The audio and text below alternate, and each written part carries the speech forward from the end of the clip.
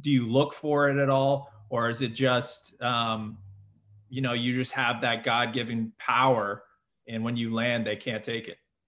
Yeah.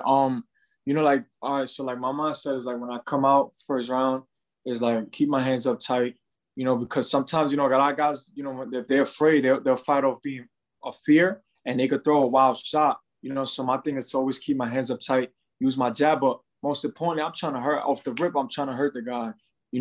Every shot that I throw, I'm trying to not overextend my punches, but if I'm gonna land, I'm gonna make sure I land clean. And if I'm gonna hit him in his face, I want to break his face. If I want to break his jaw, I'm gonna aim for his jaw and I'm gonna put his jaw this way. If I want to hit him on top of the head, like I did with Eric Moon, and knock him unconsciously, then I'm gonna do that.